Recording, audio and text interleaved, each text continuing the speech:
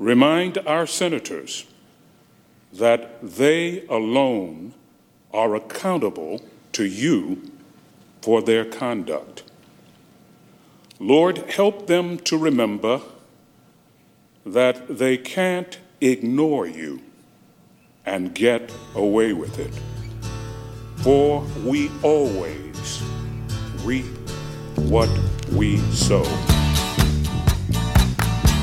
Well said, Mr. Preacher. Well, I don't know why I came here tonight. That's why. I got the feeling that something ain't right. No, it ain't. I'm so scared in case I fall off my chair. And I'm wondering how I'll get down the stairs. Clowns to the left of me, jokers to the right. Here I am, stuck in the middle with you.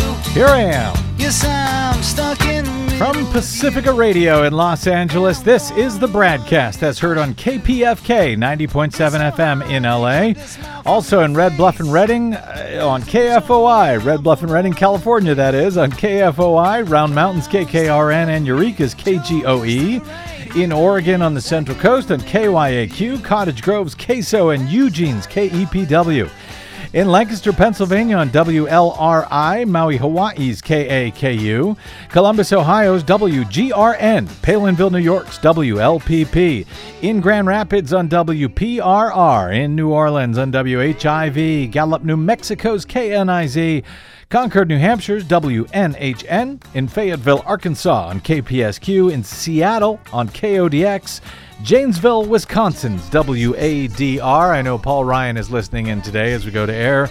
And, of course, Minneapolis, St. Paul's AM 950 KTNF. We also stream coast to coast and around the globe every day for your convenience on the internets, on the Progressive Voices channel, Netroots Radio, Indie Media Weekly, FYI Nation, NicoleSandler.com, Radio Free Brooklyn, Workforce Rising, Deprogrammed Radio, and Detour Talk, blanketing planet Earth 5 days a week. I am Brad Friedman, your friendly investigative blogger, journalist, troublemaker, muckraker, and all-around swell fellow, says me, from BradBlog.com, where we are celebrating 16 years of troublemaking, muckraking, and all of the above. Thanks to those of you who stopped by bradblog.com/donate. Well, if you can't tell, I'm already a little bit confused as we go to air today in the middle of everything that is going on in the U.S. Senate. As we go to air, the Senate trial of Donald John Trump continues, though for all we know, by the time some of you folks hear today's BradCast on your own local affiliate station or via podcast, this thing could all be wrapped up, or it could still be going. What Donald Trump and Senate Majority Leader Mitch McConnell had hoped would be the final day for the third impeachment trial ever in the U.S. Senate of a U.S. president. They had hoped that Friday would be that last day, though one that would feature 0 witnesses. That is still appears to be on target as to what will happen. It would be the first such trial in U.S. history where there were no witnesses in the U.S. Senate in an impeachment trial. The president's attorneys are making their argument as to why there should not be any witnesses for the first time ever. In past impeachment trials, we have had, by the way, 15 of them over the past 250 years or so. There have always been witnesses. Not so this time if this vote proceeds as it looks like it will on Friday. In theory, after the White House team wraps up their argument as to why there should not be witnesses, theoretically a vote will then follow. But before the session even started on Friday, the New York Times came out with yet another blockbuster that shook things up at least just a bit on Friday morning, reporting more than 2 months before he asked Ukraine's president to investigate his political opponents, President Trump directed John Bolton, then his national security advisor, to help with his pressure campaign to extract damaging information on Democrats from Ukrainian officials.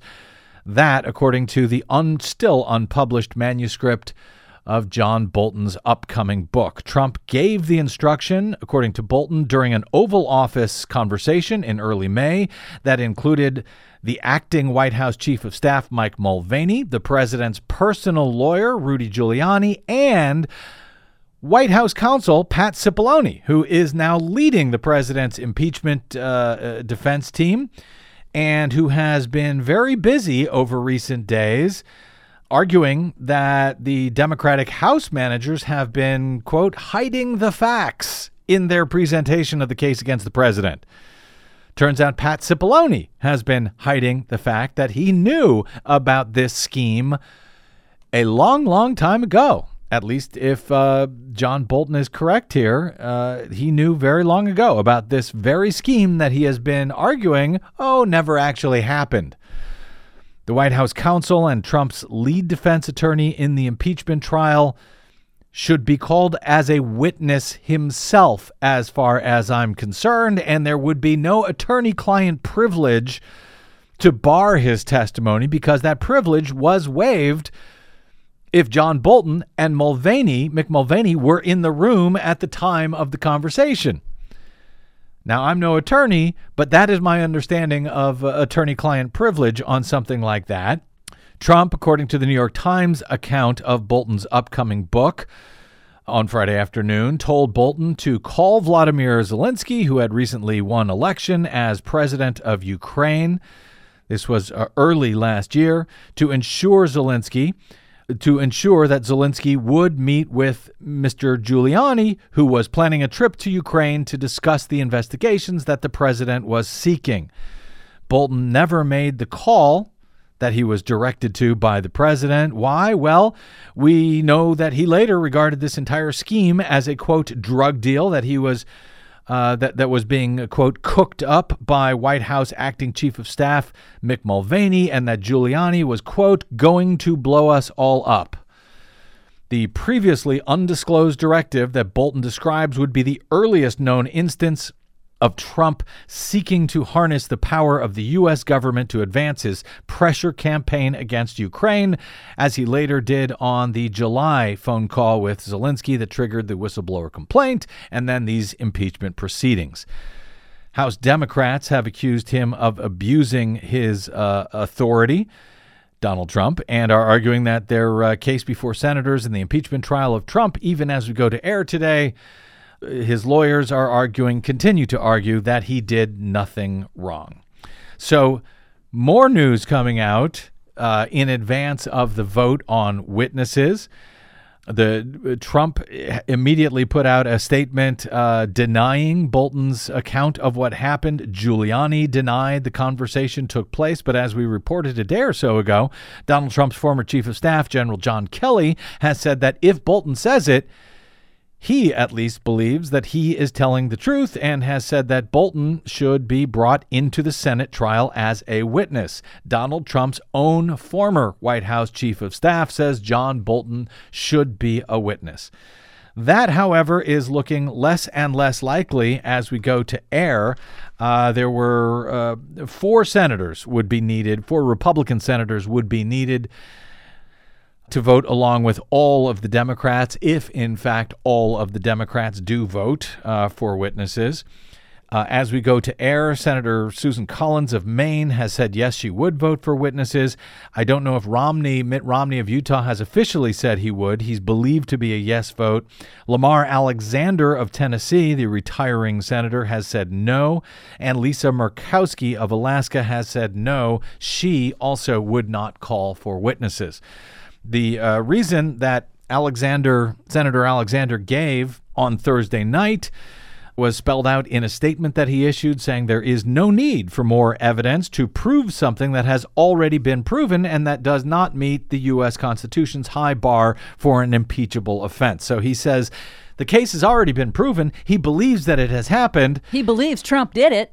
He just doesn't believe that it is impeachable. He says there's no need for more evidence to conclude that the president withheld U.S. aid, at least in part, to pressure Ukraine to investigate the Bidens.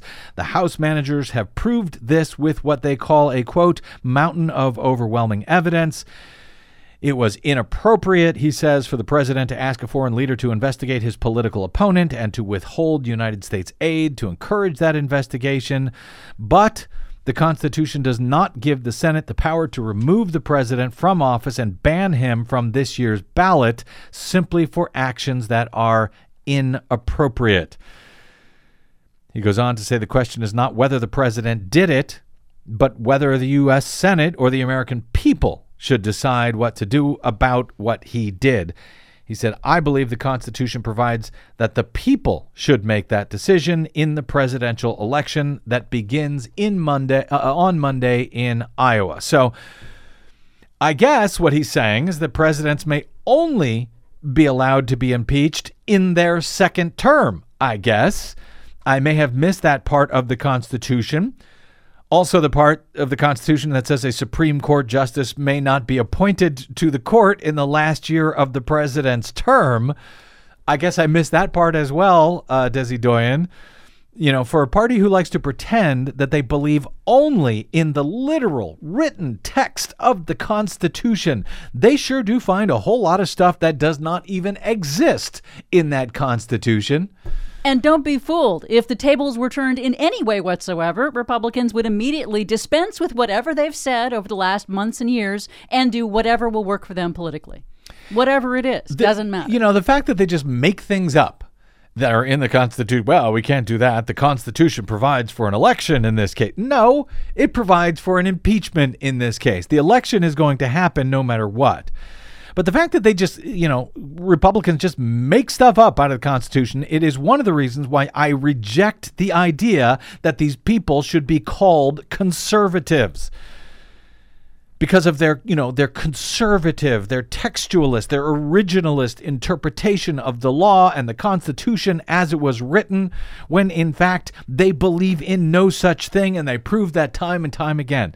They are instead radicals with liberal interpretations of both the law and the Constitution. Yes, you heard me right. Republicans are liberals.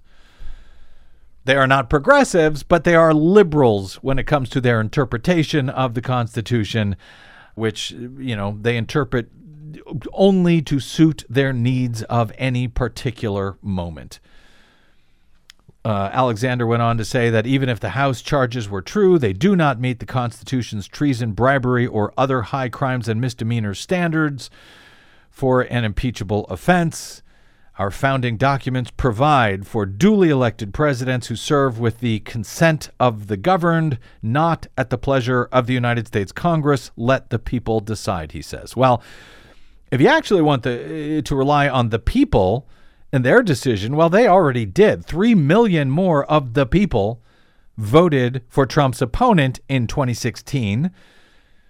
And when a much larger majority of Americans voted for what has amounted to a minority of the U.S. senators right now who are sitting as jurors in this trial. Yes, those voting to shut down this trial, voting against a fair trial, voting against having witnesses and documents, if that is what happens, they represent a far smaller number of Americans than those senators in the minority who are calling for a fair trial. Anyway, that's your great senior Republican statesman, Lamar Alexander, and he is regarded as one of the most sensible, nonpartisan Republicans now in the U.S. Senate. So good luck with that, Republican Party. The other no vote that we know about as we go to air is Lisa Murkowski of Alaska. She says in her statement, I worked for a fair, honest, and transparent process modeled after the Clinton trial to provide ample time for both sides to present their cases, to ask thoughtful questions, and determine whether we need more. Well, I should note in the Clinton trial, they had witnesses. So if this is supposed to be modeled on the Clinton trial, it ain't. She says the House chose to send articles of impeachment that are rushed and flawed. I carefully considered the need for additional witnesses and documents to cure the shortcomings of its process, but ultimately decided I will vote against considering motions to subpoena. Given the partisan nature of this impeachment from the very beginning and throughout, I have come to the conclusion that there will be no fair trial in the Senate. I don't believe the continuation of this process will change anything. It is sad for me to admit that, as an institution, the Congress has failed. She adds, we are sadly at a low point of division in this country. And so I guess to help that division, she is helping to continue make this entire mess more divided. And now, more of a sham. I should also note in the 1999 Clinton trial, impeachment trial, the parties spent a combined 5 hours and 28 minutes presenting closing arguments before the Senate then entered 4 days of closed-door jury deliberations, totaling nearly 26 hours. The Senate then finally voted to acquit Clinton on 2 articles of impeachment. But right now, this thing could just be shut down in an hour or two. We will see what they end up voting on late Friday. Senator Chris Murphy of Connecticut said the Democrats are considering all parliamentary options to force as many votes as we can to put the Republicans on the record regarding this trial process. He said, I know they all want to go watch the Super Bowl, but that's not what they got elected to do. Now, there are some reports, as all of this is moving forward, that the trial could be extended into next week.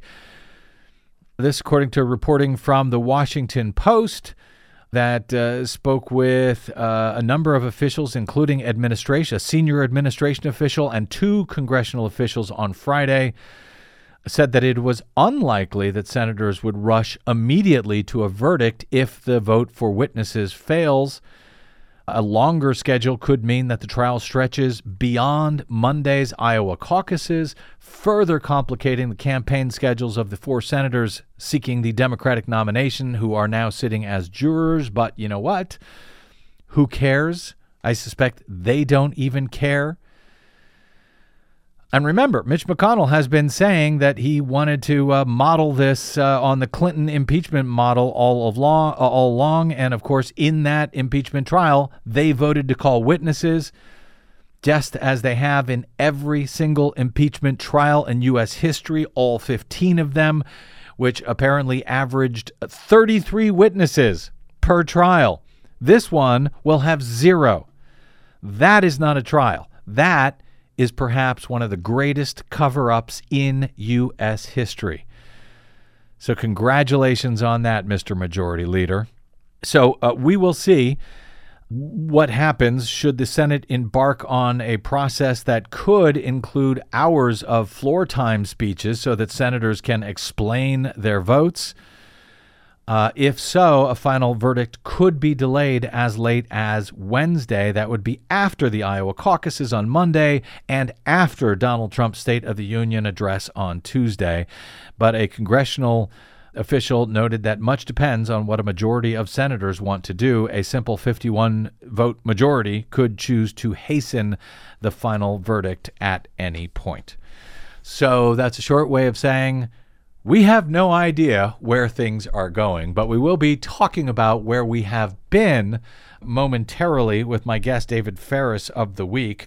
Before we get to him, however, Sheldon Whitehouse was speaking on Thursday after the session closed there about the price that Donald Trump will or won't pay among voters. I think there's a hit for having been impeached.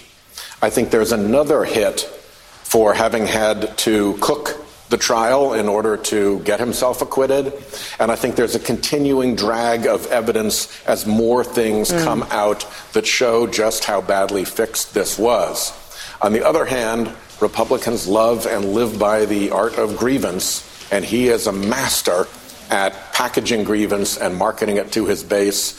And this is the epic grievance. The wicked Democrats have come after me when all I tried to do was to sell out our national interests, to get our Ukrainian ally over a barrel and have them cook up a fake investigation to help me in my election. So that's the price that Donald Trump may or may not pay over the next 9 months. What about Mitch McConnell? Will there be any price that he has to pay? no matter how the next hour or two or day or three play out. We'll talk about that next with David Faris of The Week and of Roosevelt University. He will join us next on the BradCast. I'm Brad Friedman. Don't touch that dial.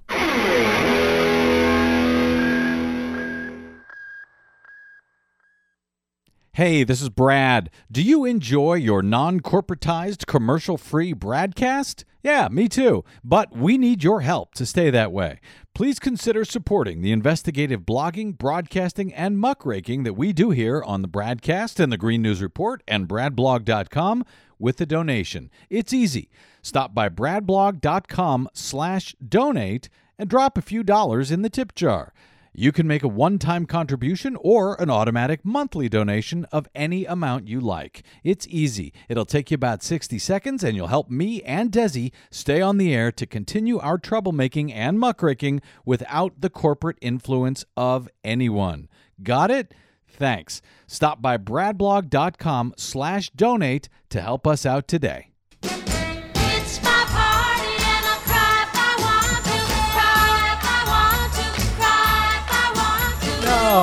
You would cry too if it happened to you. No, there is no crying in impeachment proceedings. Welcome back to the BradCast. Brad Friedman from bradblog.com. That bumper song was suggested by our friend, historian Richard Hayes Phillips today. As part of the Democratic House manager's argument on Friday as to why witnesses and documents must be introduced in the Senate impeachment trial of Donald John Trump, lead manager Adam Schiff argued that half a trial without witnesses, in truth, is no trial at all. Further, he argued, without those witnesses, for the first time in a Senate impeachment trial in U.S. history, the American people, who by an astounding 75 to 20% majority want to see witnesses and documents in this trial, and that if they don't, they would never regard this trial as a fair one. The importance of a fair trial here is not less than in every courtroom in America. It is greater than in any courtroom in America, because we set the example for America. I said at the outset, and I'll repeat again, your decision on guilt or innocence is important, but it's not the most important decision. If we have a fair trial, however that trial turns out, whatever your verdict may be, at least we can agree we had a fair trial. At least we can agree that the House had a fair opportunity to present its case. At least we can agree that the President had a fair opportunity to present their case. If we have a fair trial. And we can disagree about the verdict, but we can all agree the system worked as it was intended. We had a fair trial, and we reached a decision. Rob this country of a fair trial, and there can be no representation that the verdict has any meaning. How could it, if the result is baked in by the process?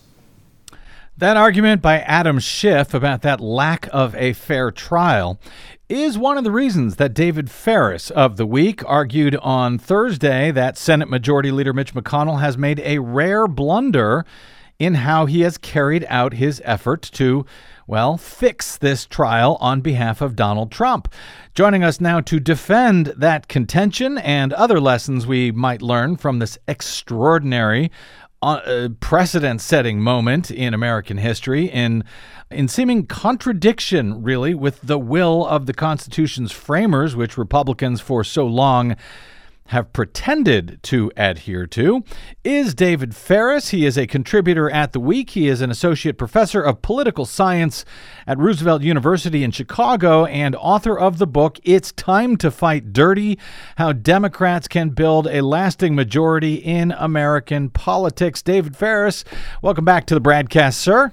It's great to be here, Brad. I wish under happier circumstances. Well, it's certainly extraordinary circumstances as we go to air today, David. The votes for or against witnesses have not yet been taken in the U.S. Senate, so we don't know exactly how that will work out and how other procedural matters will play themselves out as we go to our discussion here. Those procedural matters could potentially We don't know, but could potentially extend this process through Wednesday, even as McConnell is working hard to wrap this up before the Super Bowl on Sunday, the Iowa caucuses on Monday, and I think most importantly to Republicans, I suspect, the President's State of the Union speech on Tuesday. I know that many of our affiliate stations may be carrying this program later on after some of these points are known that you and I do not know, David.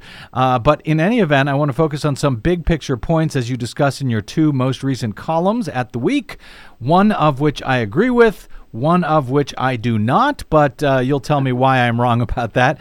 But first, I want to get your thoughts on the announced plans, anyway, for how 4 of the key Republican senators in this matter, the ones believed to be the potential swing votes for witnesses, though anything could change.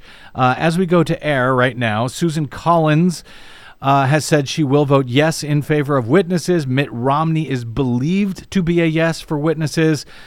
Tennessee Senator Lamar Alexander says no, and Alaska Senator Lisa Murkowski says no. Let me start with Alexander, David. The Tennessee senator, he's retiring at the end of this term.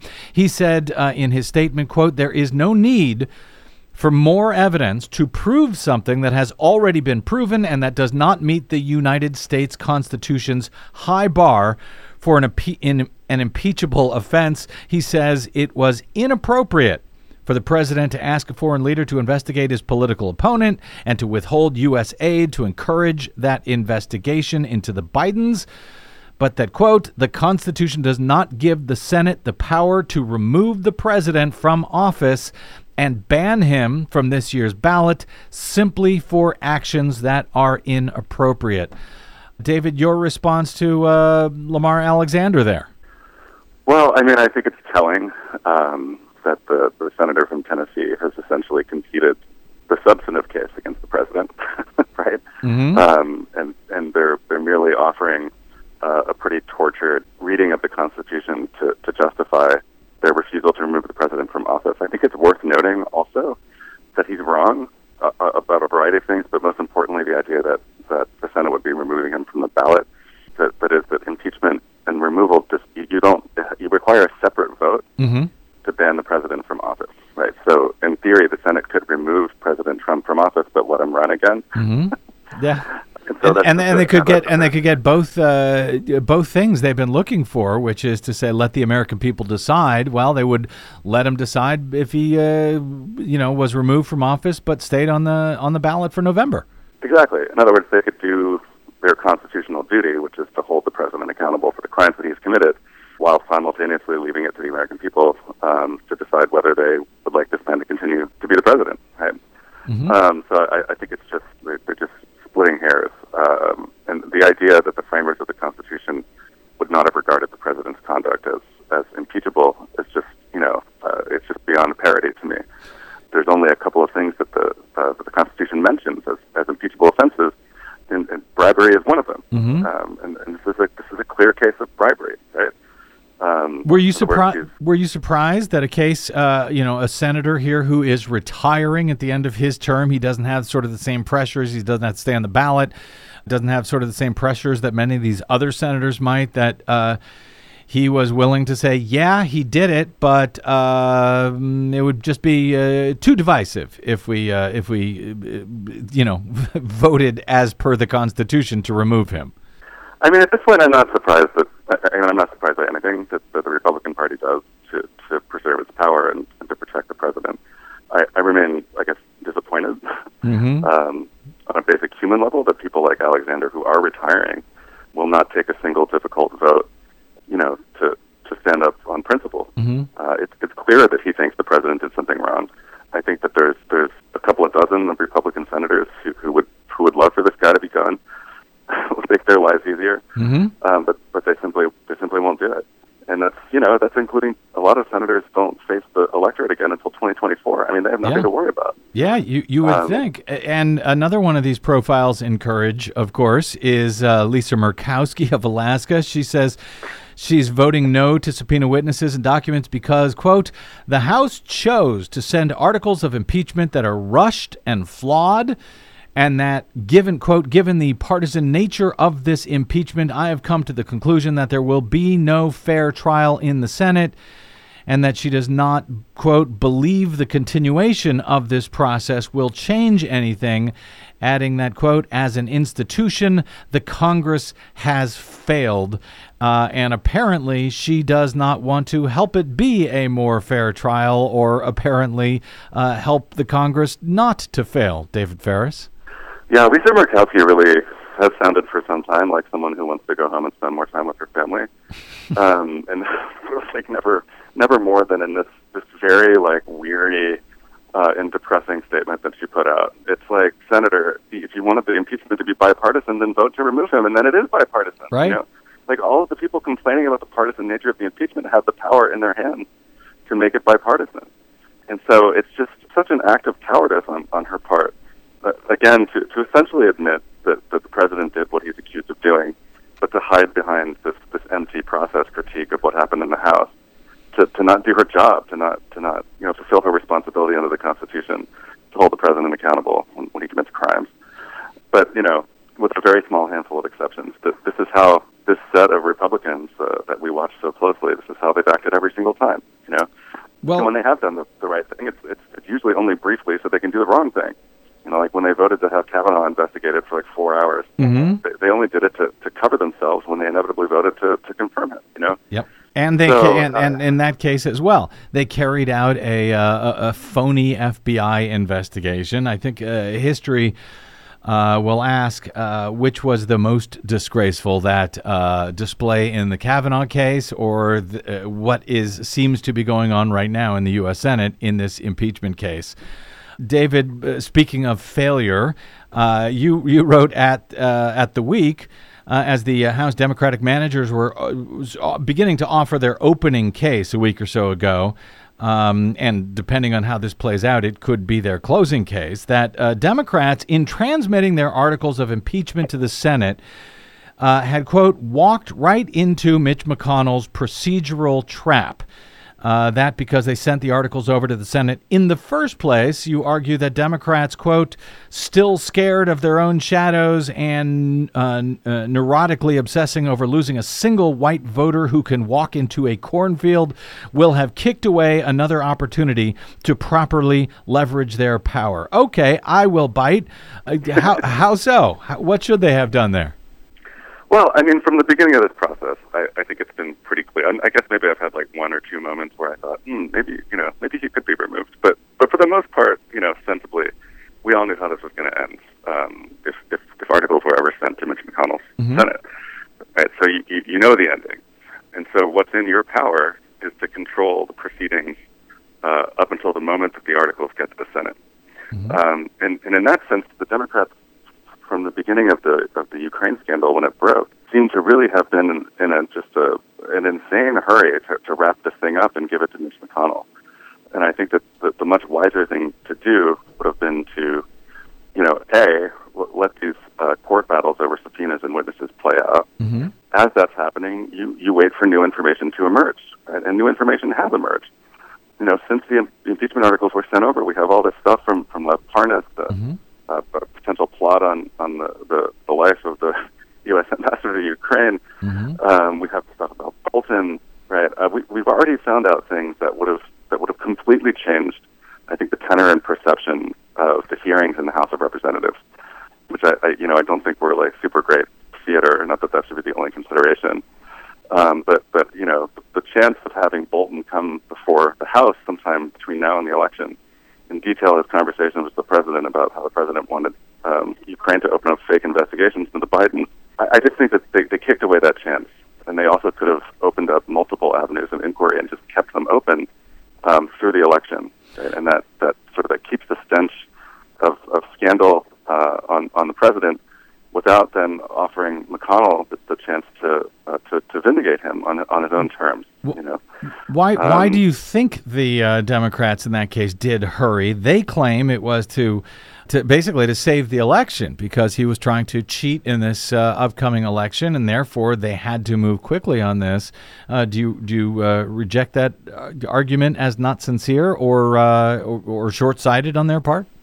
I mean, both. I mean, I don't doubt that there are some Democrats in Congress who maybe believed that, but I think that the real consideration here was that Democrats did not believe that a lengthy inquiry that overlapped with major election processes would be good for the party. Mm-hmm. In other words, they looked at like one of Nate Cohn's polls from October for the New York Times, mm-hmm. And concluded that they were in trouble in the Midwest and that anything that they did related to impeachment would make it worse.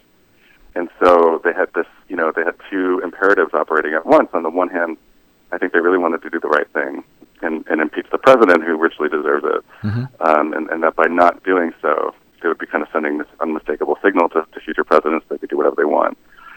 But on the other hand, I think that they are sort of obsessively concerned with the fortunes of these sort of what they call the frontline Democrats in these moderate districts. Mm. When in reality, I think that their fate is going to rest in sort of the national mood. If the president is popular, then some of those Democrats are in trouble whether they impeach or not, or whatever they say or do or vote for. It doesn't really matter because the elections for the House and Senate are essentially nationalized at this point. So I just think it was a mistake.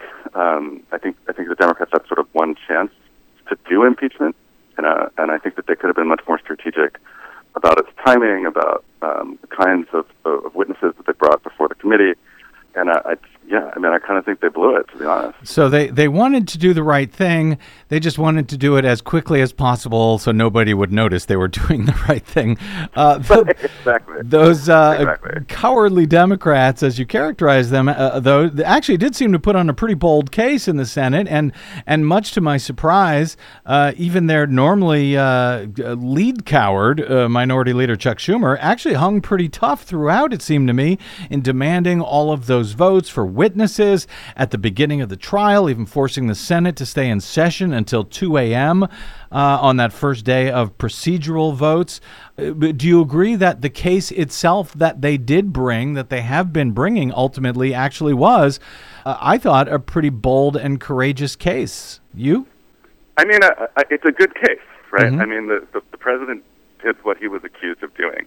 And I don't think that there's more than a handful of true Trump believers in the House who really believe otherwise. Mm-hmm. It just strains credibility that all of these people are lying and the president is telling the truth. So in that sense, I applaud the Democrats for moving forward with an impeachment process. I object to the sort of the timing of turning this over to McConnell, mm-hmm. when the president could have been allowed to sort of twist in the wind up through Election Day and beyond, if that's what the Democrats had wanted to do.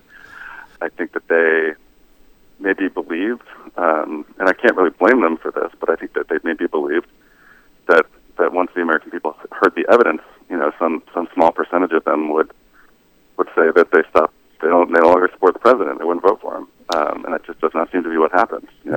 Well, let me get to some of that. I'm speaking, by the way, with David Faris, political science professor at Roosevelt University in Chicago.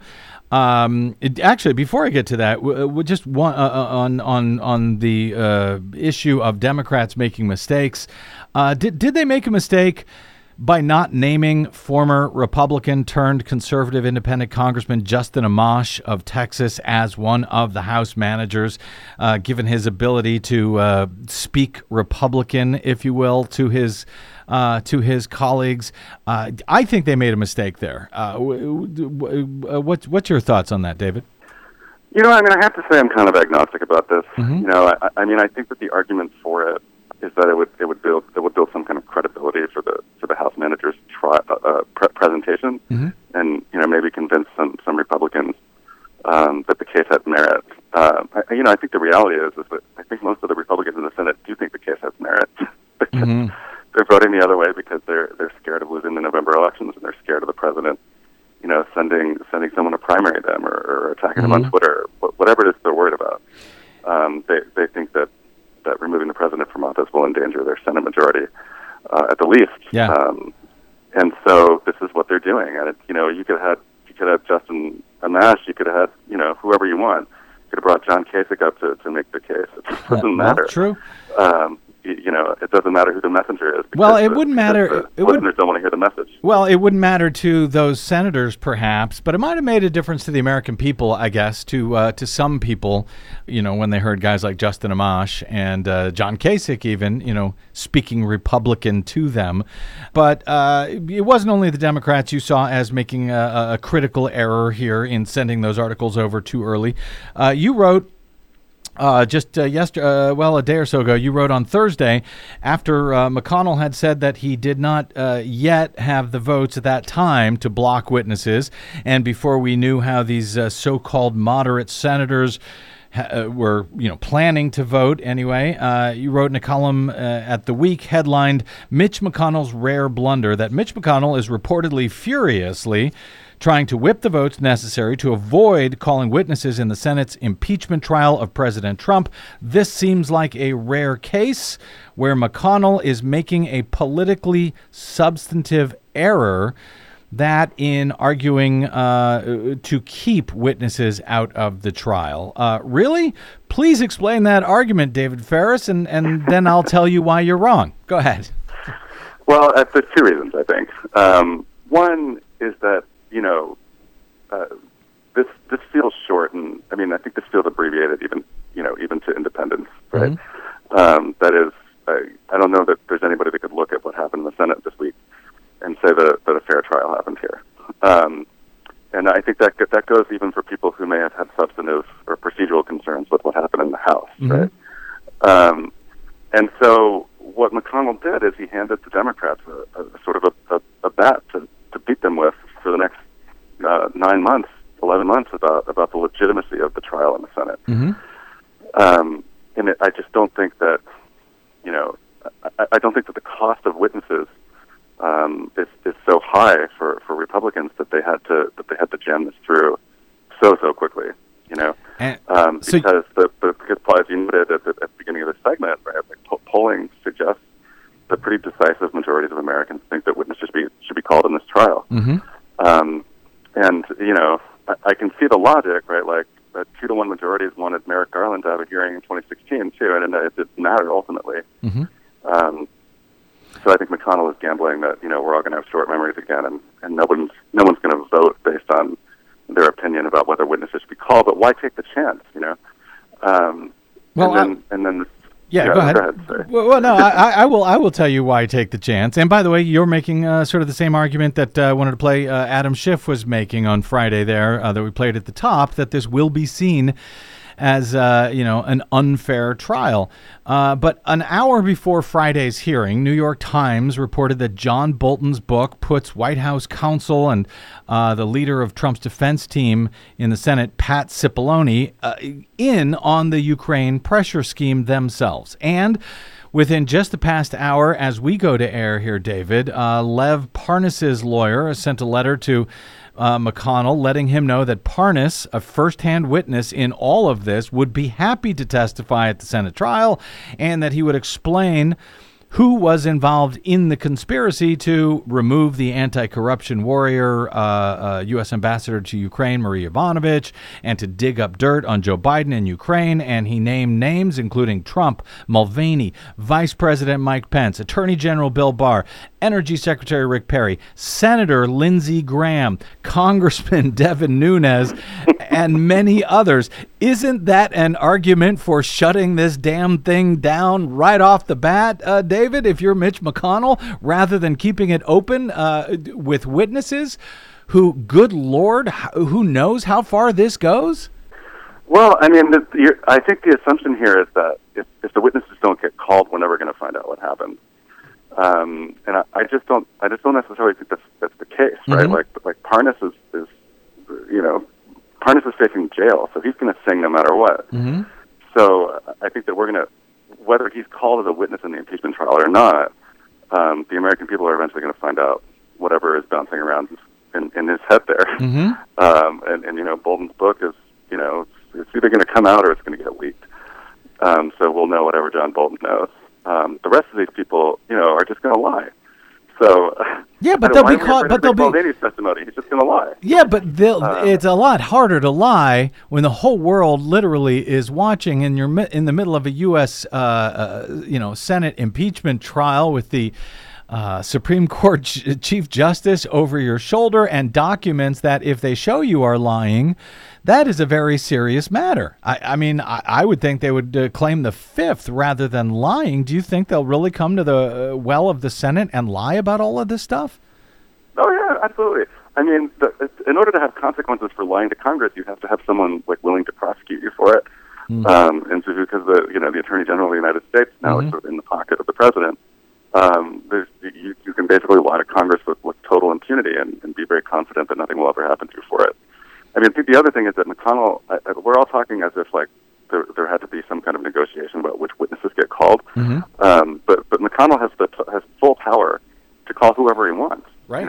Yeah. So he could have just called, Parnas and Bolton. Parnas is, he's not exactly the most credible witness in the world, right? They could have roasted that guy. Well, maybe, but I think calling those guys would not have made this case any better for Mitch McConnell. And I agree with your point, David, that the information is going to come out anyway eventually.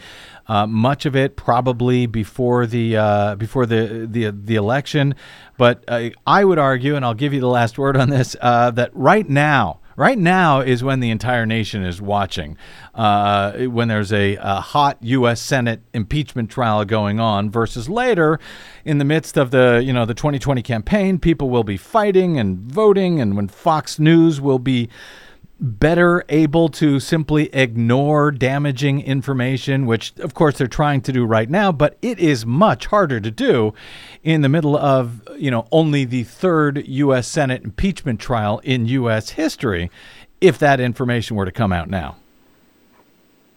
You might be right. There's no way to know in advance how this would play out during the election, because it's not what's going to happen. I just think I think that there's significant downside risk for the Republicans, that once the focus does shift to the election, which is what will happen immediately after the president is acquitted. We have the Democratic primaries heating up. The president's got $150 million to burn immediately. We're going to get into that cycle, and it's going to be intense, and it's going to be intensely fought. But I do think that new damaging information about this scandal or any scandal related to Russia, Ukraine, that comes out as the election is going, could be worse for the president. Right? The closer to the election that something damaging comes out, the less time the president has for it to wear off into the natural sort of partisan sorting that we see in this country. Mm-hmm. And so, but personally, if I'm the president, I'd rather have it come out now rather than in October. Well, you would be a much smarter president who thinks these things through, David. I'll point folks over to your article and your argument, Mitch McConnell's rare blunder. They can find at theweek.com, where you explain that it's better to rip the Band-Aid off today and get all the damaging information that exists out into the open, rather than closer to the election.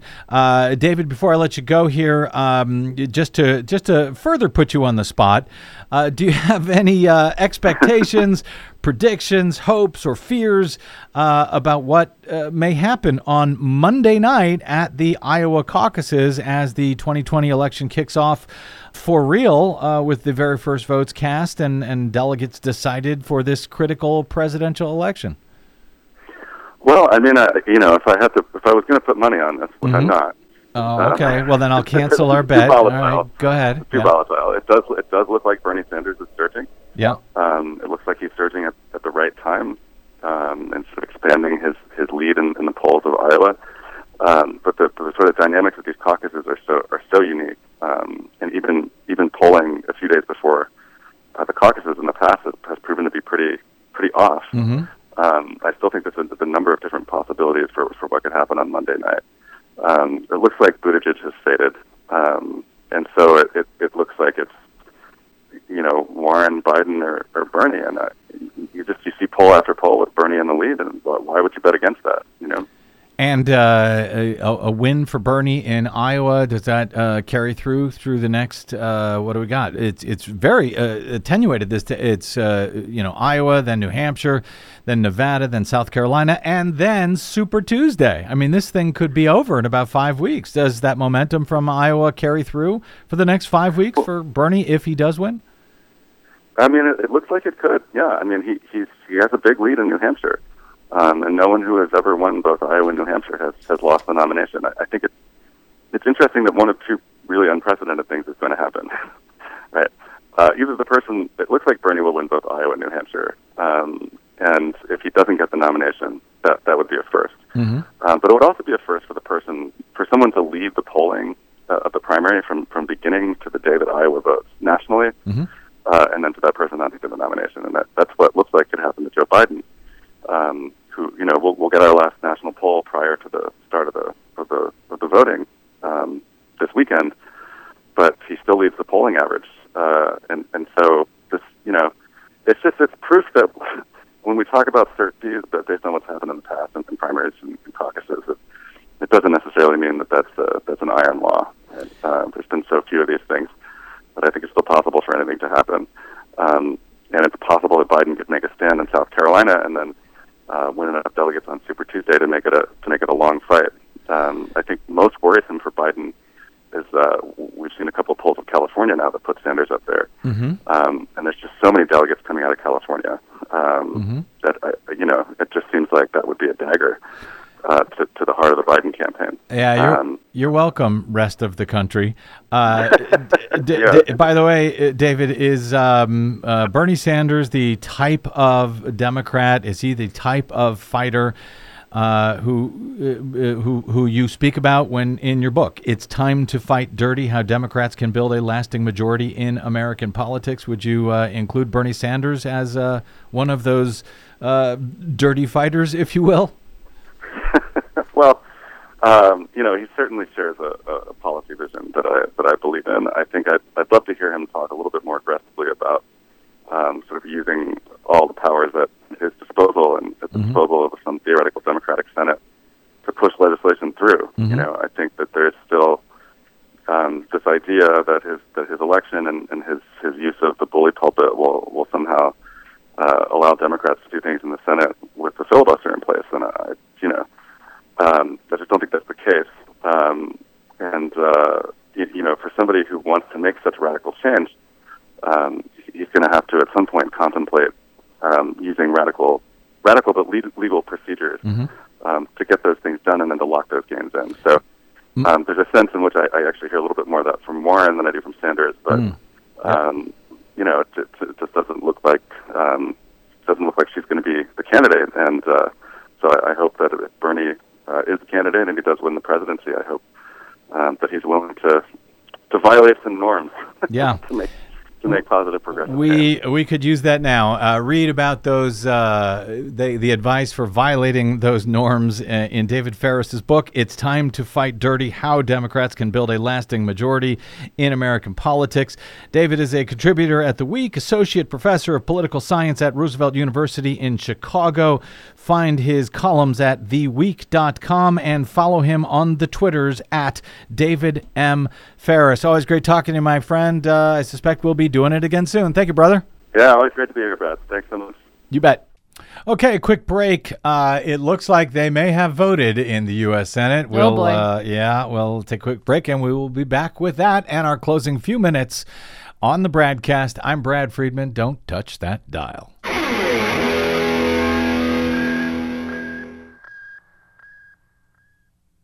5 major corporations now control more than 80% of the media in the United States, but they don't control us. The BradCast and the Green News Report are 100% independent, 100% listener-supported.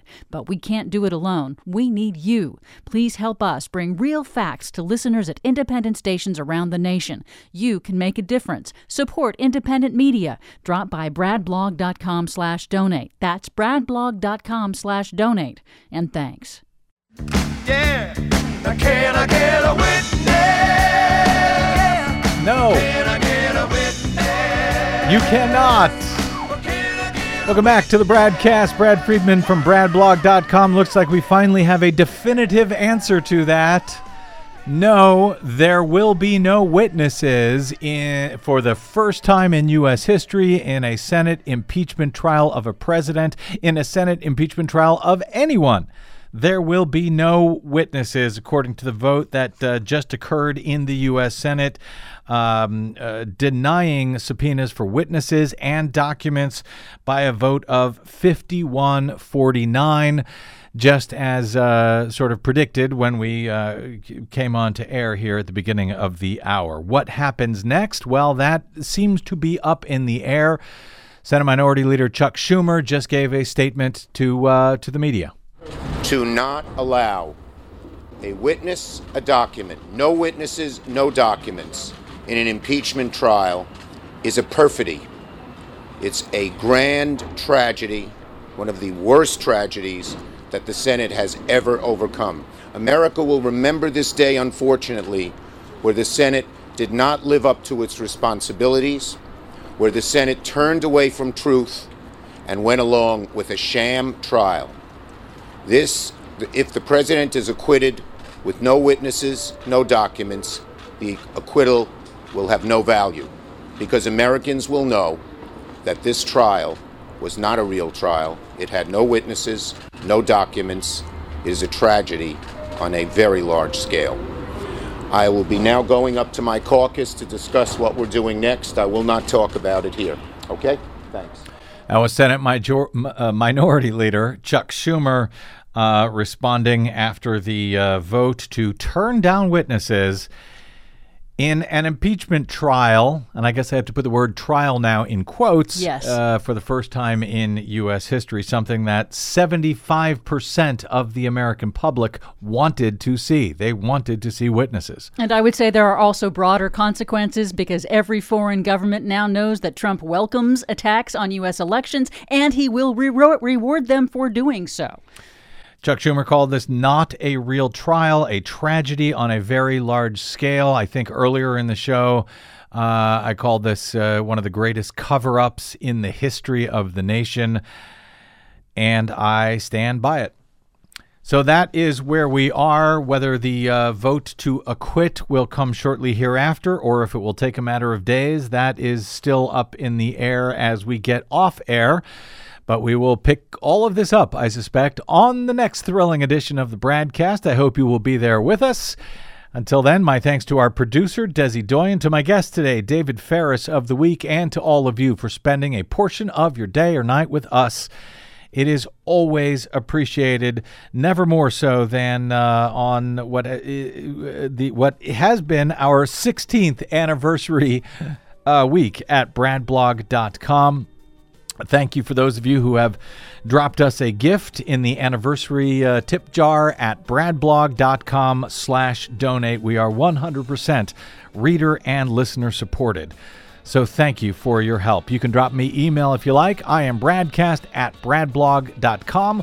On the Facebooks and the Twitters, you will find me at The Brad Blog, where I hope you will find, follow, and share everything that we do. That's another great way you can help our work here.